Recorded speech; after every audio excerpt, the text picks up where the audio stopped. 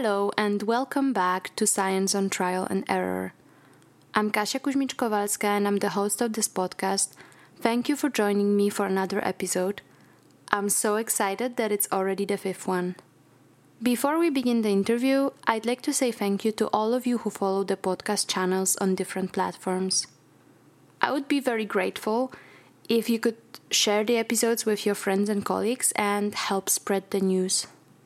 Today my guest is Matt Sikora. Matt comes from Poland. He's a biophysicist and a postdoc with a dual affiliation at Max Planck Institute for Biophysics in Frankfurt and at the University of Vienna. He currently investigates an extremely timely topic. He uses simulations to gain insights into the spike protein of SARS-CoV-2 virus. This work is important for both understanding the virus infectivity and the development of new strategies and vaccines. And believe me, Matt explains it in layman's terms. Prior to his current position, Matt obtained his PhD degree in biophysics from Institute of Physics of Polish Academy of Sciences in Warsaw, and then he became a postdoc in the group of C.P. Heisenberg at IST Austria. I've gotten to know Matt through his wife Anya, and they are both amazing. Matt's scientific resume is most impressive, and his path has been in some sense unusual, with theory and experimental work getting more and more intertwined with every step. Now he plans to start his own group, and I'm certain that he will succeed. I'm very happy that Matt joined me to tell his story, discuss the importance of work-life balance, and share his perspective on how to improve academia. Regardless of your current career stage, I think you will find our conversation useful when looking for your own way in science. Enjoy, and please welcome Matt Sikora. Hi, Matt. Welcome to my podcast. Thank you for accepting the invitation. Hello. Thank you for the invitation, and hello to you. Hello to the listeners. Exactly. Hello to the listeners. And today, a guest who is a postdoc and who is working on a very, very timely topic currently. So I was thinking maybe we can start with that. A big story, really, and something that I could say relates to all of us. So I would like to find out more about that. What I already know is that you have been working on the spike protein of coronavirus. And let me try to put it maybe in a bit more context. The spike proteins are the surface proteins that are responsible for targeting the cells and also entry of the virus to the cell, right? Yes, basically the virus-host interactions. Exactly. And this is also the main focus of the vaccination development and the efforts that are made in this direction. You were developing simulations for the modeling. So can you maybe explain what exactly were you looking for and how did you get involved in this? Yeah, this was a very, very romantic story, actually, how this whole thing started. So before I've been working on the simulations of the cell adhesion proteins, which are in the membrane. They're mediating interactions between the cells. And I've been working on that for a long time. I created a big simulation model. I could explain the adhesion between the cells. And then when the pandemic started, my first thought was, okay, so the virus has to interact with the cells, and how virus-cell interaction can be different from the cell-cell interaction. It's going to be that hard. We started very early. We started already, I think, in February. We had the first discussion that it would be great to assemble a special task force at the Max Planck Institute of Biophysics in Frankfurt, where we gathered specialists in different subdisciplines of the nuclear simulations. And we were just brainstorming what we can do and how we can help in this situation. And we had people that are great in the membrane simulations, big protein simulations, protein-protein interactions. So this was all like a very good team that could tackle the spike protein. And as you said, the spike protein is mediating the entry to the whole cell. So anything that targets the spike protein is actually great, because we can interact with this, we can block it, then we can block the infection, right? So this was the very, very beginning of the story. You were trying to understand what's the structure of the spike protein. And I think what you found out is that it's actually very dynamic, right? This first structure of the protein, because for the simulations you need to have some kind of atomistic structure of the protein that you want to study. And this, we were lucky because the spike protein has been crystallized, and there were also cryo-EM structures very early. Already in February, there were a few structures, which were, however, only targeting the very tip of the spike protein, which was easy to express. So the groups that were studying it, they basically cleaved off everything else. The structure of the head of the spike was there. And you have to imagine that the spike protein is like a lollipop. It has a big, bulky head, and it's somehow attached to the viral membrane. So this lollipop per se was known, but how it's connected to the membrane was absolutely unclear. And we decided to model that, and we used some bioinformatic predictions to model how this is anchored to the membrane and what are the sections which are basically connecting this lollipop to the membrane. I mean, the predictions were clearly showing flexible joints between very stiff elements. And that's why we coined the names, the leg of the spike, and we call it hip, knee, and ankle, the joints that we found in the simulations. And we got a big grant on the Supercomputing Center, SuperMOOC in Munich. And we could use 20 millions of core hours to actually do the simulations, because the systems we are talking about are huge. We had around 4 million atoms, which is upper class simulation. It's quite big. And we needed to simulate it for a very long time. And this required considerable computational resources. And the story is very convergent, because meanwhile, the Beck group at EMBL at the time obtained a very high quality cryo-electron tomography images of the whole viruses, whole virions. And they were trying to do the subtomal averaging to get the high resolution structure of that, but they were puzzled by this huge mobility of the connector, which they couldn't solve, because this was always mobile, and averaging was leading to completely blurred structures they couldn't resolve. And they contacted us, and at this point we started working together, and we could immediately explain why they cannot see this leg, because every copy of the spike had a different angle between the joints. And this was the whole issue. And we managed to put a very nice story together. And So what does this flexibility mean actually for the infectivity of the virus? Yeah, so we have some ideas why the virus wants to have this leg flexible. Because if you look at the whole class of the viruses which are similar to the SARS-CoV-2, and the leg structure is very conserved, which means that for some reason they prefer to have these sections which are stiff and then joints between them. And our speculation is that if you imagine that the round virus, which is rather tiny, is approaching the cell, which is several micrometers in diameter. So for the virus is like a flat football pitch. And if you would have one receptor on the cell, and you would have high curvature virus surface, you could only interact with this one protein, because otherwise the rest would be just pointing outside of your spike proteins. And if you can bend it, so you can retract some of the spikes and then protrude more of some of the spikes, you can have multiple interactions. So in that sense, you can increase the avidity of the virus by attaching to multiple ACE2 receptors. Whether this is the case, we are still waiting for somebody to confirm it. And we're actually working on some simulations that could help with that. But we don't know for sure. I see. And I was wondering if your work, if your simulations can actually help with the emergence of the new mutations. A lot of them are actually localized within the spike sequence.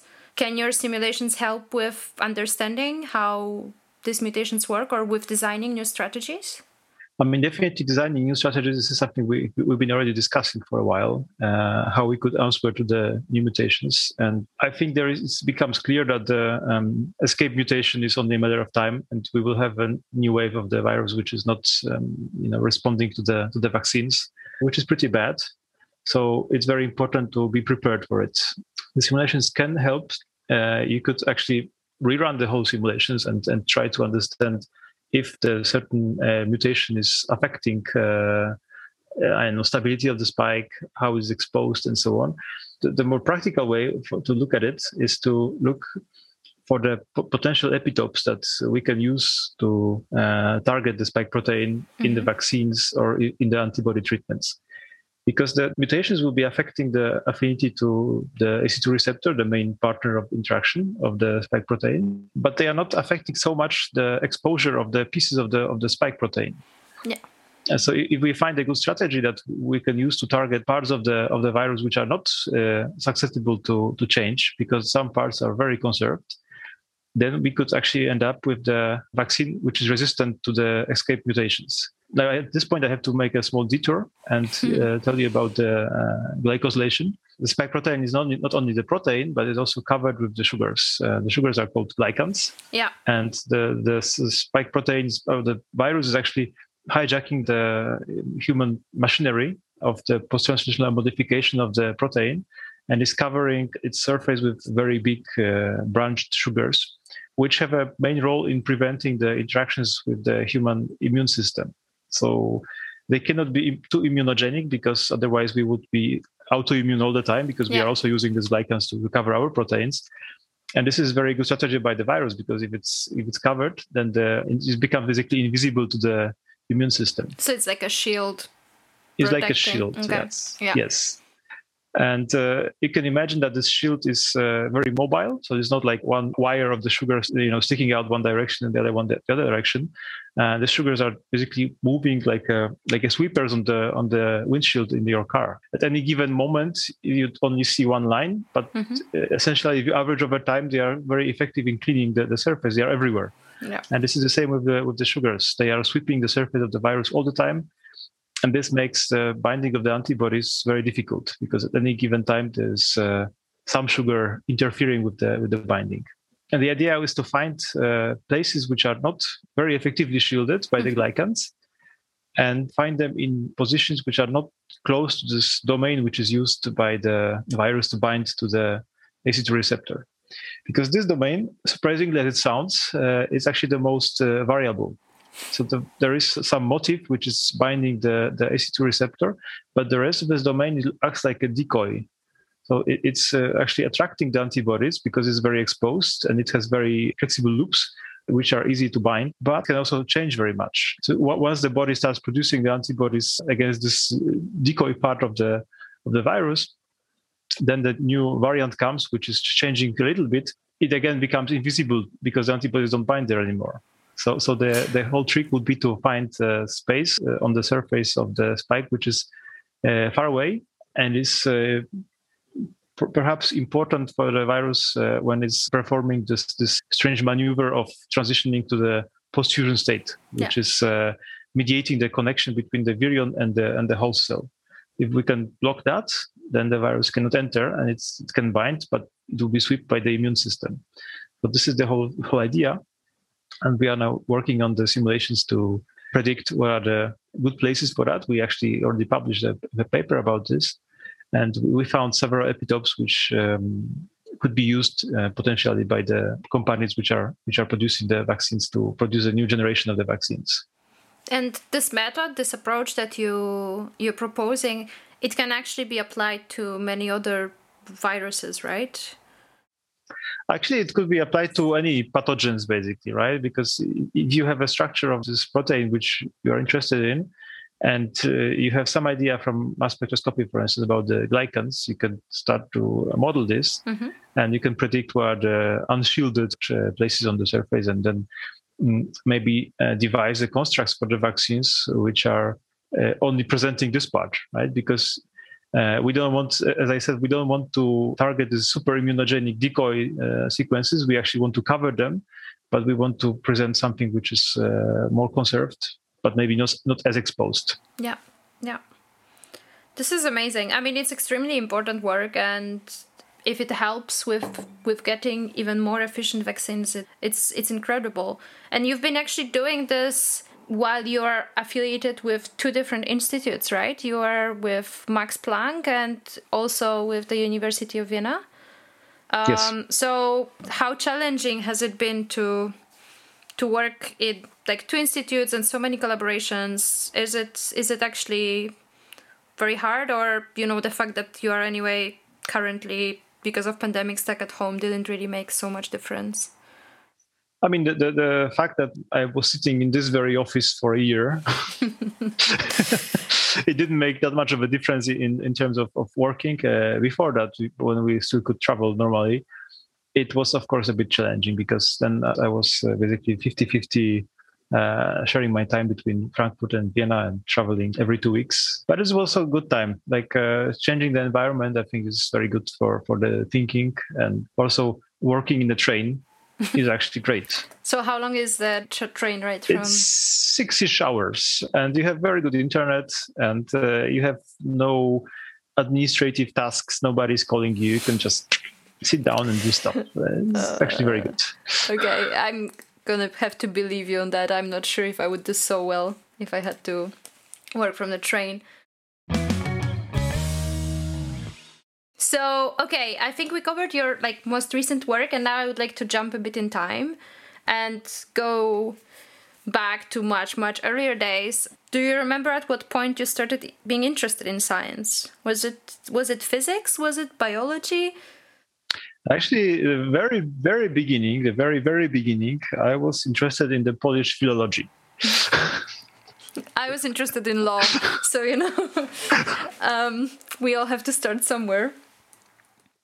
Yeah, so I think this was more like a family business because my dad is a professor at the university in Krakow, and he's a dialectologist. And when I was young, I was like going with the students for the field work, and I liked it. Dialectology was great, and that was initially the idea that I could do that. But then, being rebellious when you are a teenager or something, but then I switched completely to the hardcore science, basically to physics, biophysics, and it got hooked up by the simulations at some point. When I was starting the studies, there was a new course offered at the university in Krakow where I did my master's, which was completely new. So they created biophysics as a subject from scratch. And it sounded very interesting, very, very new, and connecting a bit of biology and physics. So I tried that. And also because it was a first year, they didn't really know how to give this course and how to do it. So we were attending the chemistry with chemists, mathematics with mathematicians, and physics with physicists. Okay. It was hardcore. It was really hardcore, and it was pretty intense. But I think it was good because it gave us a very good overview and maybe a bit deeper understanding of how these things work. When I discovered molecular simulations, that I was completely hooked up. That was it. I really liked that. Your work during your master's, and I think also your PhD that you did in Warsaw at the Institute of Physics of Polish Academy of Sciences, was it mainly theoretical? Was it entirely theoretical, just focus on the simulations? So no, the master's, my initial idea was to connect experiments and simulations, because it's great to do simulations, great to do theory, but it's nice if you can sort of do the check if it's real, because sometimes you can really get carried away with all the models, and it's good to attach them to something firm. So I did my master's, also joint master between experimental and theoretical groups. And we've been working on the high pressure crystallography. So the proteins, when you subject them to the high pressure, they partially unfold. And this is reversible, and you can actually peek into the folding process. You can look at the last stages of the folding process. And you have like a diamond anvil. Between the anvil, you put the crystal of the protein, you squeeze it with the screws until you get some crazy pressures. And you can solve the structure by the X-ray diffraction. You can actually also simulate proteins under high pressure, and so I was trying to do that. It was challenging. I think we never even published anything out of that. It was difficult, and maybe that's why I moved on to the pure theory afterwards, which I did in Warsaw with Marek Cieplak at the Academy of Sciences. I think in the next 4 years I was sort of detoxicating from the experiments. Okay, so you were detoxicating and running a lot of theory simulations, but then you finished your PhD and you went back to wanting to work in a lab. So I was missing something, I guess. Yeah, so now, you did your PhD and then you decided you want to stay in academia. Did you actually consider any other career path on the way, or was it clear for you that you want to do a postdoc? That was very natural. I think the PhD went pretty well, and I thought that, okay, why not try it? It's cool, and it sort of becomes a hobby. So why change it, And this was the motivation, that people can have chores, they can have hobbies, right? And if I can be paid for my hobby, this is awesome. Yeah, it's the best I want deal. to do that.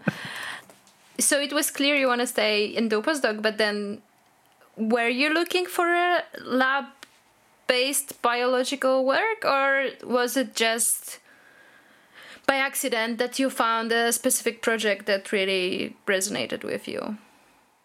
I think it was. I was actually advised by my PhD supervisor to go to some hardcore theory group and just continue what I was doing.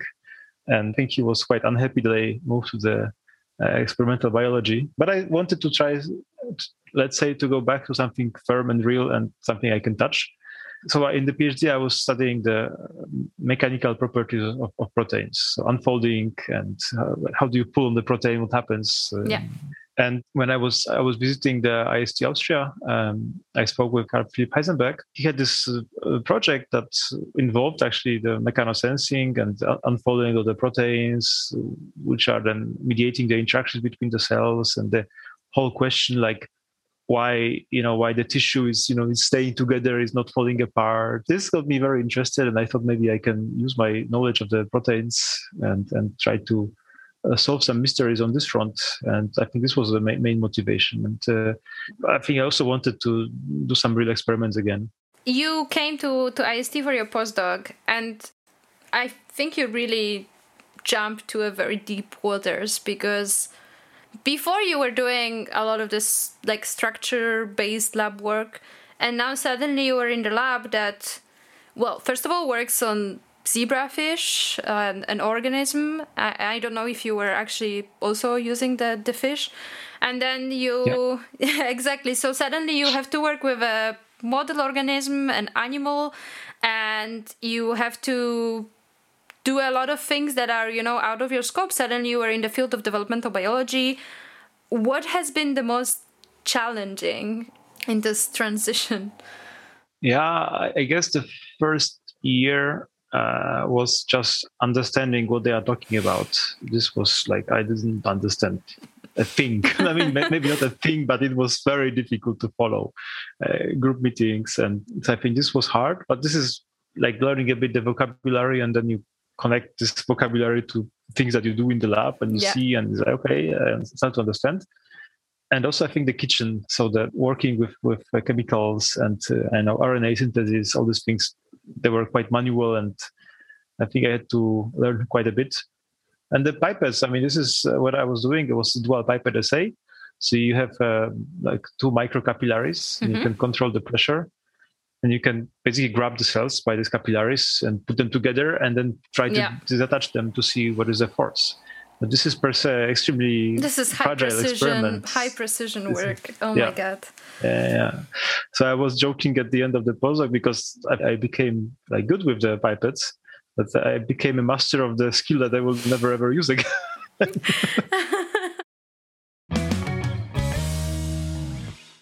Was it a difficult thing for you to work experimentally? Because, of course, in experimental work, so many things can fail, and like so many things can go badly, even not by your mistake, but just, the fish don't lay eggs, and something is not working, like exactly the chemical or something like this. And sometimes it takes several days to get to the point where you can actually get the result, and then it doesn't work. Was it something that was a problem for you? Was it a new thing for you? This was eye-opening, I would say, to like how much there, maybe I'm saying something wrong here, but how much the results we are getting or how much performing of the experiment depends on your own machine learning network, that you get the feeling for the things. Like if the cells look good on that day, if they look bad, sometimes you cannot even say why they look bad, but you it's not going to work.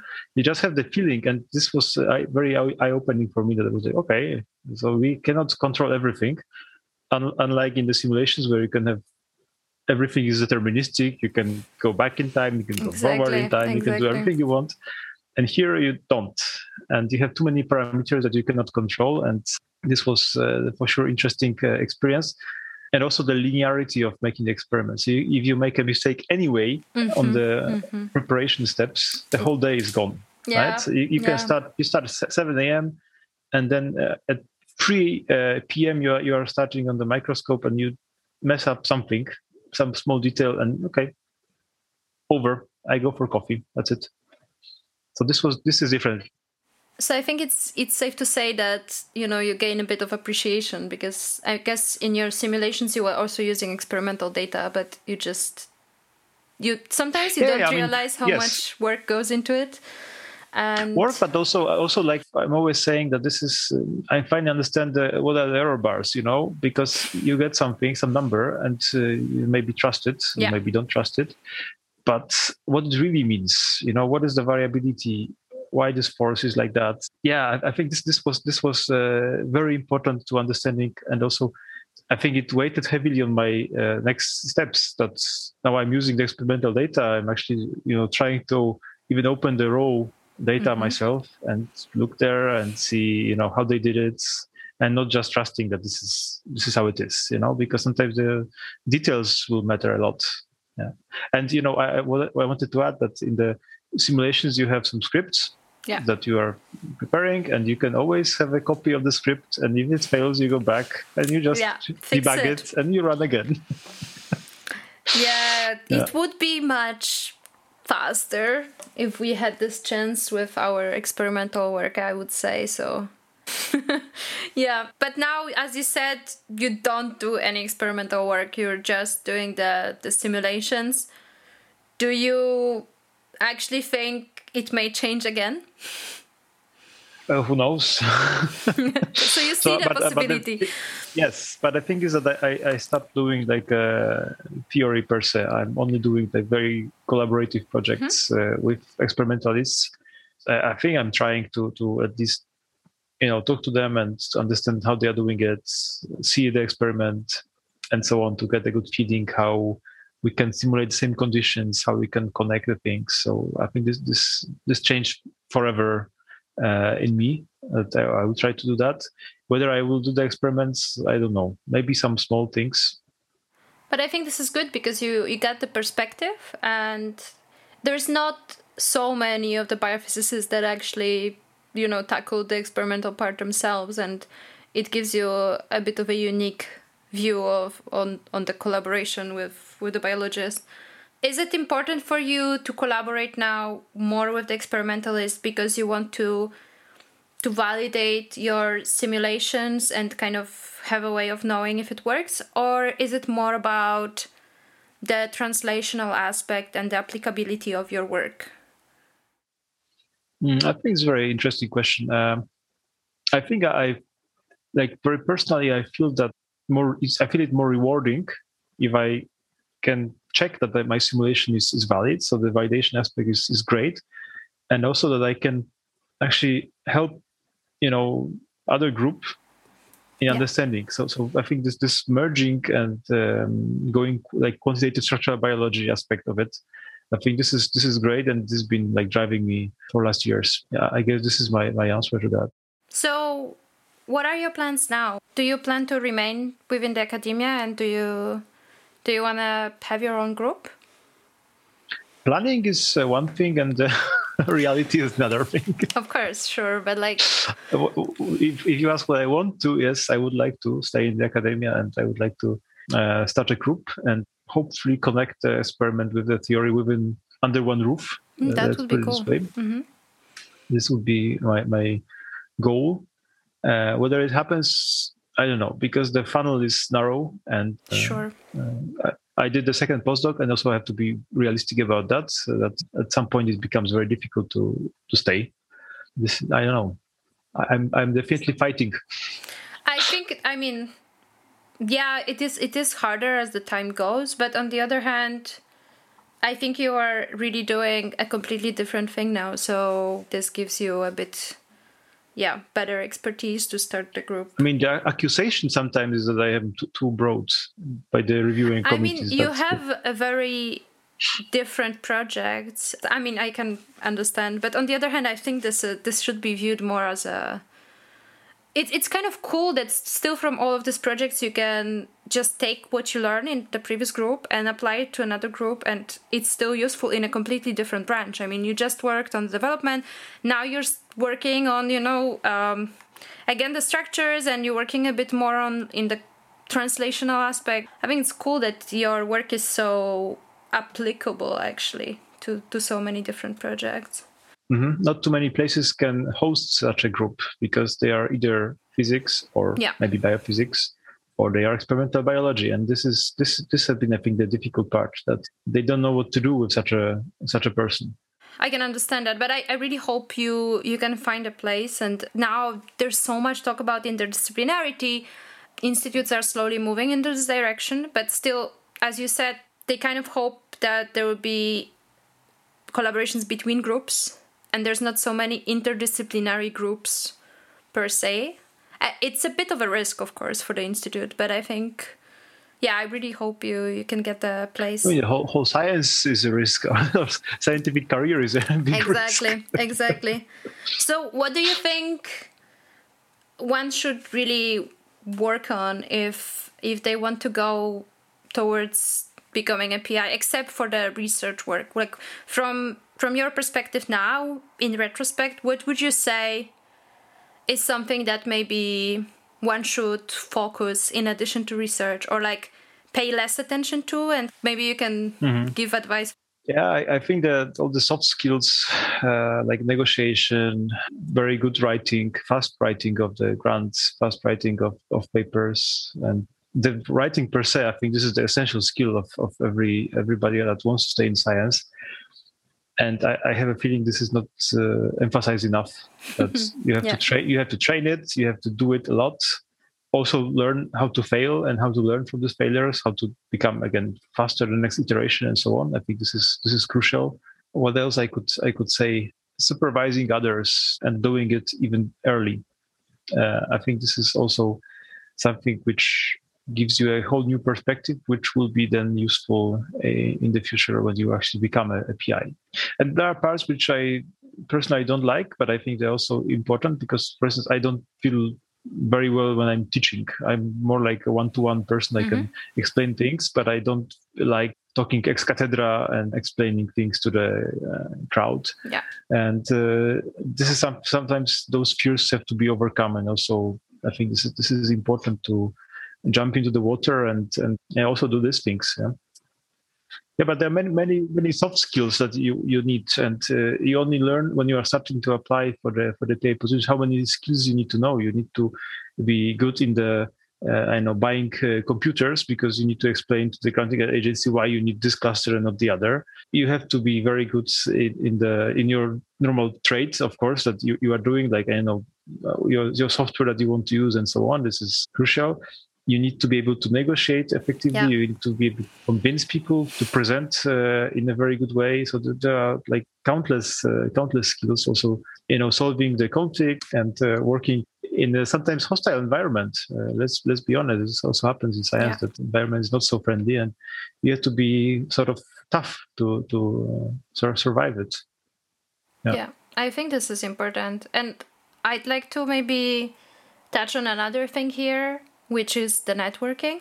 I think this is something that maybe at the beginning of our careers we don't realize, that it can really change a lot and open a lot of doors.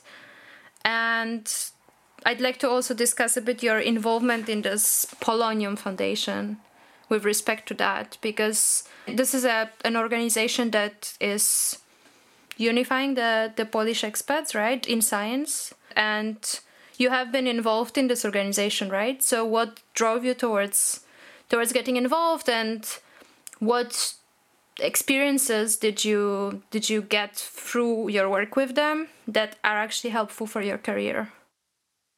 I felt that this organization is doing a great job, because many things that you cannot learn by going somewhere and asking somebody that you don't know anybody. It's much easier if you know some compatriot, and then you can access him very informally and ask.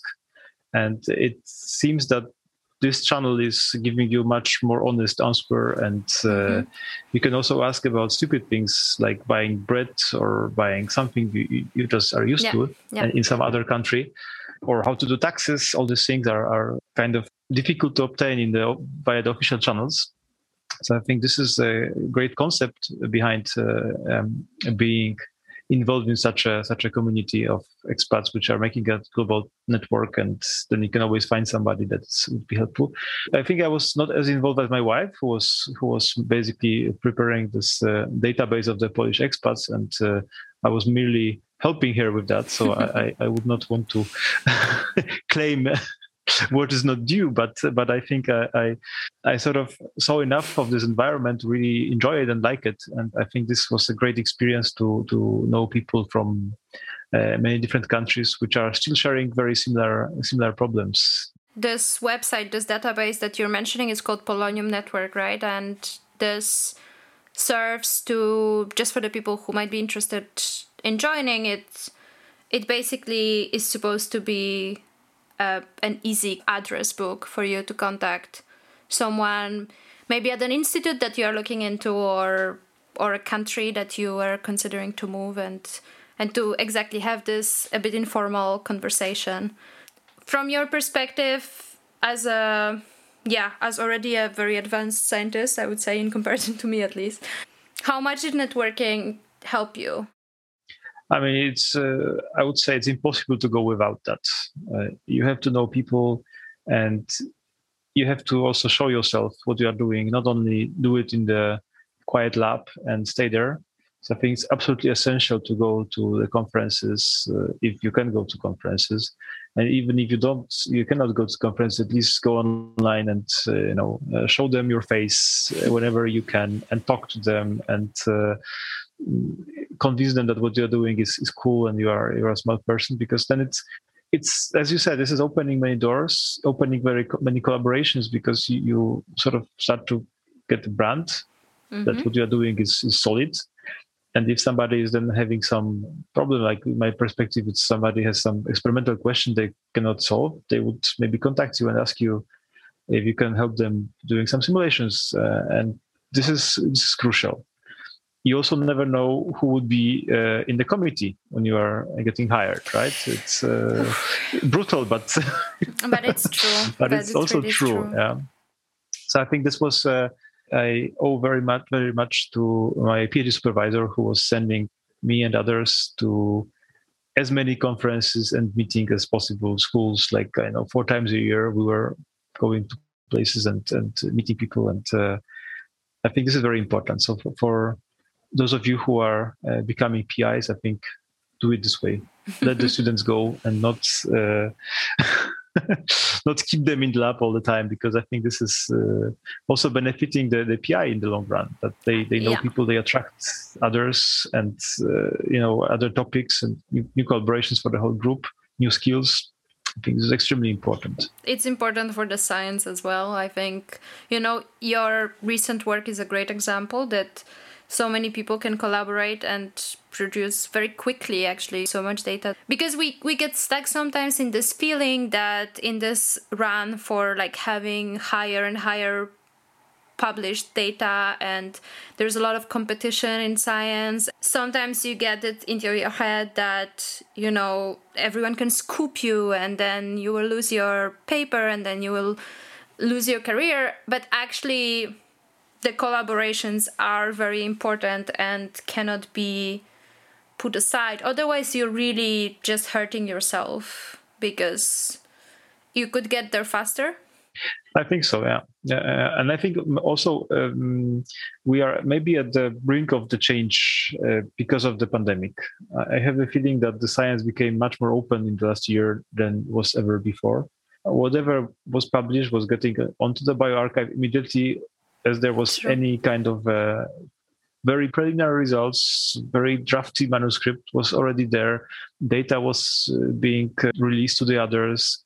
And I think this is great. And maybe we can keep at least something positive out of this pandemic, that, sharing means faster progress, and we can just beat any problem if we try to be very open and if everybody is trying to be fair, I think we can gain a lot from that.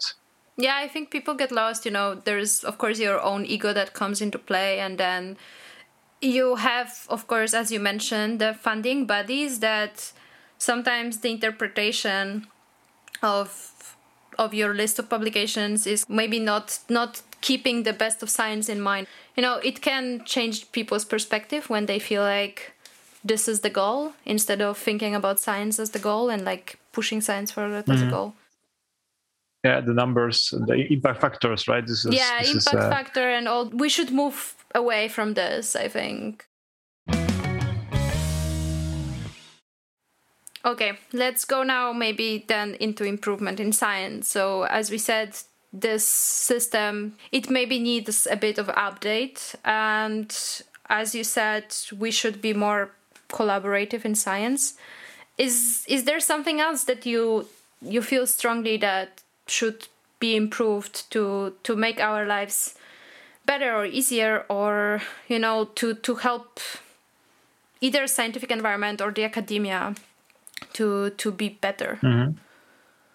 So I think one observation I had at the IST was that I really liked what the staff scientists were doing, and I had the impression that in many cases, the postdocs and PhDs are going through the same problems. They are making the same mistakes all over again, and they can be easily avoided. If you are doing, sequencing, or you're doing any other experiment, which is very repetitive and it just has to be done with high proficiency and by the expert, and then you put a bunch of PhD students which don't know how to do it. They waste time, waste resources, and they do it super slow and make many mistakes. No, they learn through the process. Exactly. Of course, they learn through the process, but I was thinking, observing the staff scientists, wouldn't it be better to professionalize a bit this part, not rely only on the PhD students to perform the repetitive tasks, but to have somebody who is really skilled in that.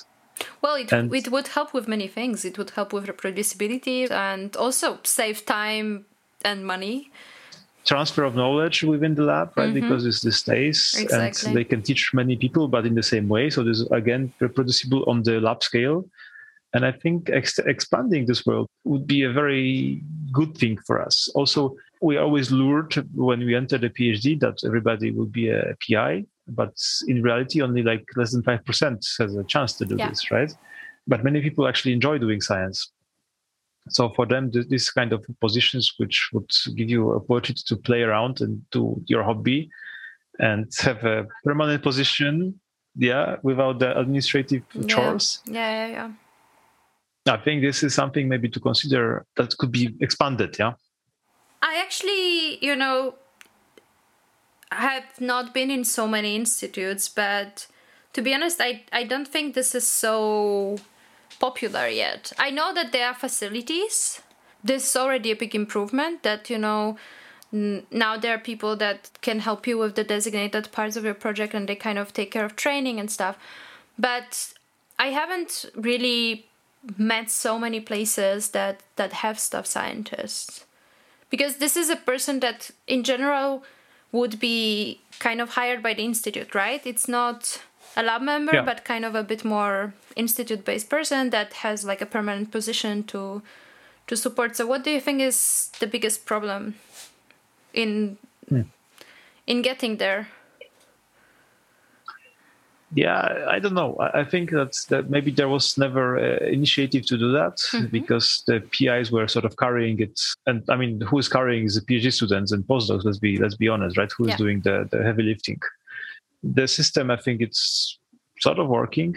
So I think there is never initiative to change if things are fine, right? Even if it's not too great. True.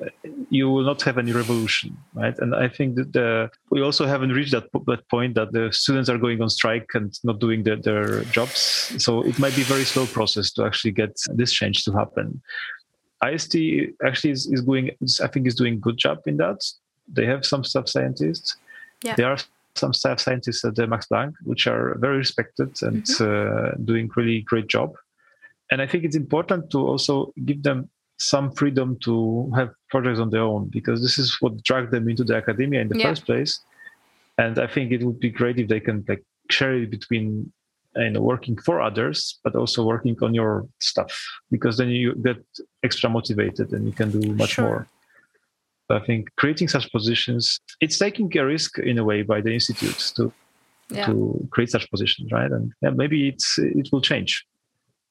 Yeah, I mean, there are several different models of running institute that are kind of risky and are functioning out there, right? We have some institutes that try to go by this no application for funding model, so they kind of provide you with the money and you don't have to care about funding, and they are trying to see how the science will move forward with this.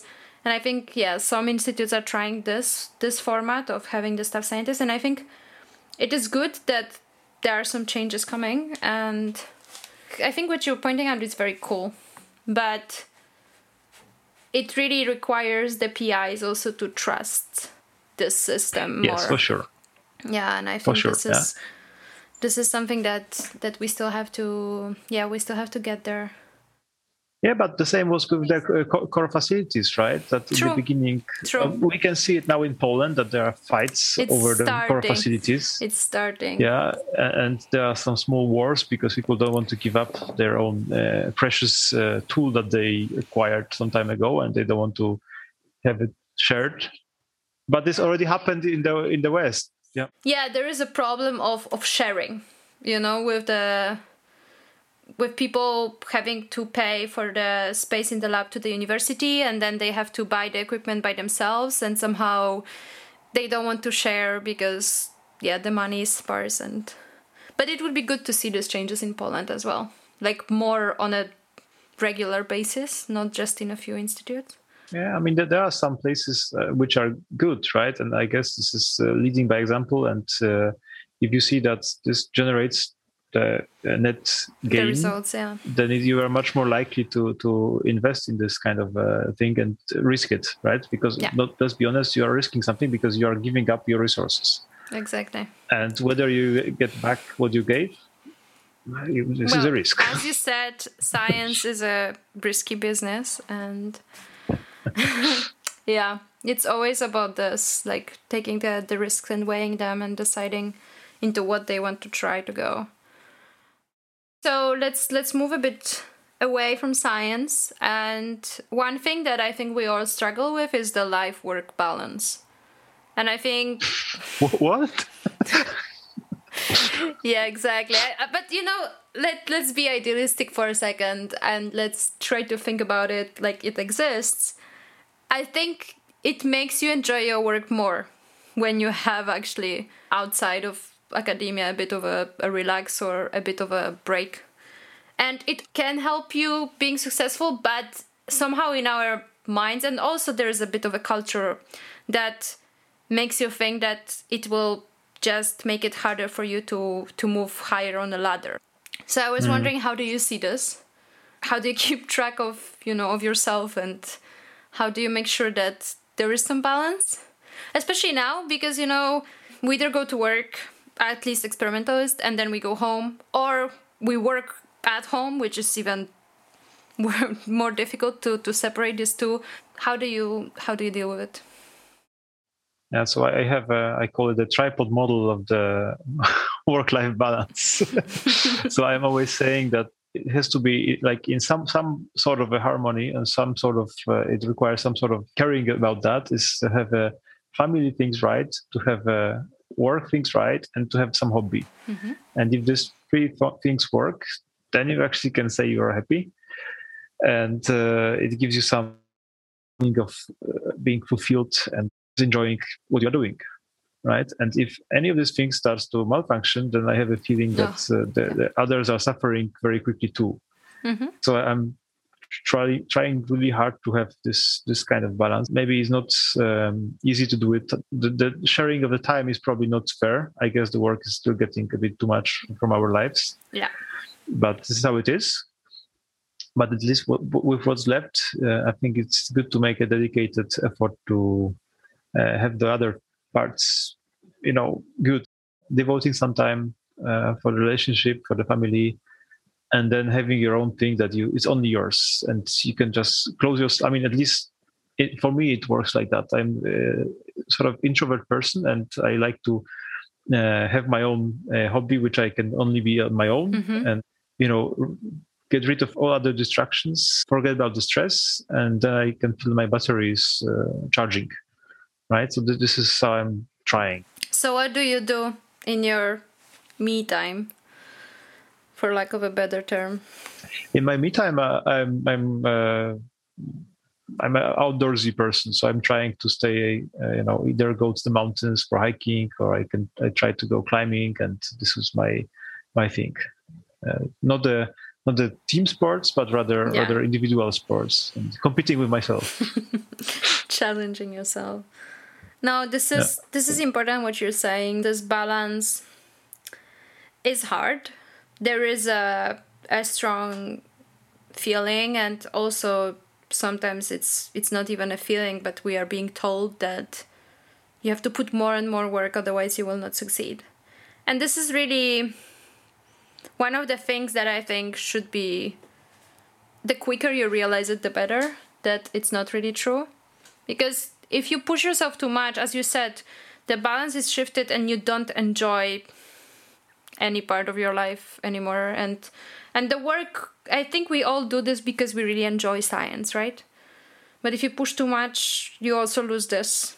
You lose the spark. And it's important to keep this in mind. Yeah, I mean, this is experiment for everybody to do, is to do what you really like, devote one day, just do it, and then try to solve some problem that you had at work on the next day. And it just goes like that, like no problem, right? And then you try to sit for a week straight and not go anywhere except for eating and peeing and just sit. And then the last day, it's difficult to draw a straight line on the screen. And I think this shows you that it's really important to also get discharge from this. I think there is a lot of internal pressure that we put on ourselves. And especially when things are not working, you have this very counterintuitive feeling that if you put more work, maybe it will work. And there is this guilt maybe that you should have already solved it and you didn't. And when you hear someone telling you you should actually take a break and it will work, you don't feel like it's gonna work. Exactly, but I hear this over and over, and I actually tried this myself and I was surprised. And I think this is a very valuable lesson that you mostly learn it during your more independent work, like PhD or postdoc. It's important to keep this in mind, that a break can really solve this. Not more work. Yeah.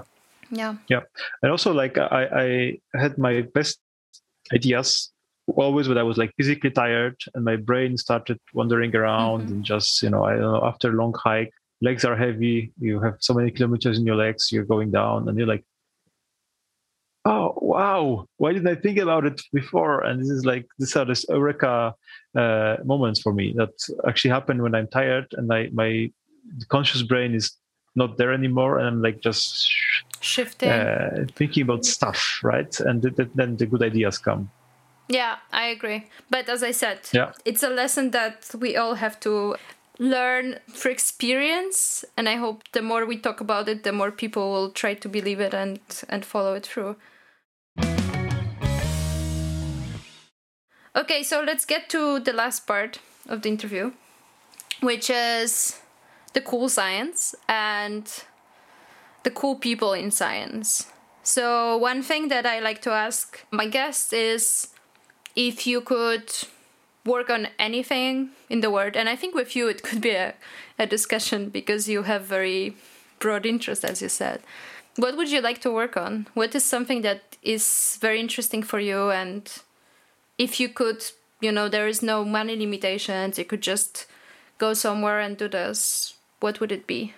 My dream would be to be able to have a model system that I could clone in the computer. I could have exactly the same system experimentally and computationally. Okay. And then, this is opening the whole new field because you can do the debugging on both ends, right? Something is not working. Then you can debug the experiment or you can debug the model. This would be really cool. I'm really hoping that one day it will happen, that you will be able to start very small and start, part of the membrane with one protein in it, and work on both ends until you really converge on everything, really understand this part, right? You just know what's happening there. Then you can modify and you can complicate and so on. There are some initiatives about modeling the cell behavior, right? That are international. Yes. So it's going to this direction. It would be really cool. I mean, organism is like way, way, way, way ahead of it. Yeah, but, I mean, this is right? This is a cool idea and cool science, really. I agree. So the other thing I like to ask is, if you could have a chance to talk to someone that is either currently living or has already passed away, a scientist or someone who inspires you, who would you like to talk to? I have to say that I was very lucky in my career. I met really great guys, and I have my mentors around in a way. So I don't have this kind of craving that there was somebody in the past that would open the door for me. I think we should appreciate more the people that we have around, and maybe not dream about some unachievable conversations, but just try to focus on what we have and try to extract the best sides of these people that we have around, because everybody has, of course, some issues, but also there are so great people with a great approach to life, great approach to science. And it's sometimes just look at it from this perspective that, okay, this guy is really good at that. Can I maybe, if not copy, but at least learn something from him, like how he's doing that, how he's managing the people in the group, or how he's managing the network, or these things. I think this is, we are not appreciating it enough. That sometimes it's enough to just look around. Have your mentors everywhere around you if you want. So do you think in the current age, because of the online availability of people, it's actually easier to reach out to someone that you kind of look up to, and or do you think it still can be tricky? How do you see this? I think, unfortunately, in the pandemic, it's a bit harder to establish new relationships. If you know somebody already, I think it made it maybe even easier to communicate and push the projects together and talk about science and discuss stuff. I think the barrier has been lowered, and it's a bit easier to start, Zoom, and then you immediately have an answer. Or I don't know, I have many people on WhatsApp, we are just talking, exchanging screenshots like, okay, this makes sense, doesn't make sense, yes, no. And this really is great. But I have a feeling it's difficult to meet somebody, complete stranger, and just strike a conversation and then start a new project. So there are two sides to it. I agree. All right. I think we have it all. So I would like to thank you very much for joining me on the podcast and for sharing your story. And I really appreciate it. And I wish you all the best for all your future projects and all your plans. And thanks. Thank you so much for having me.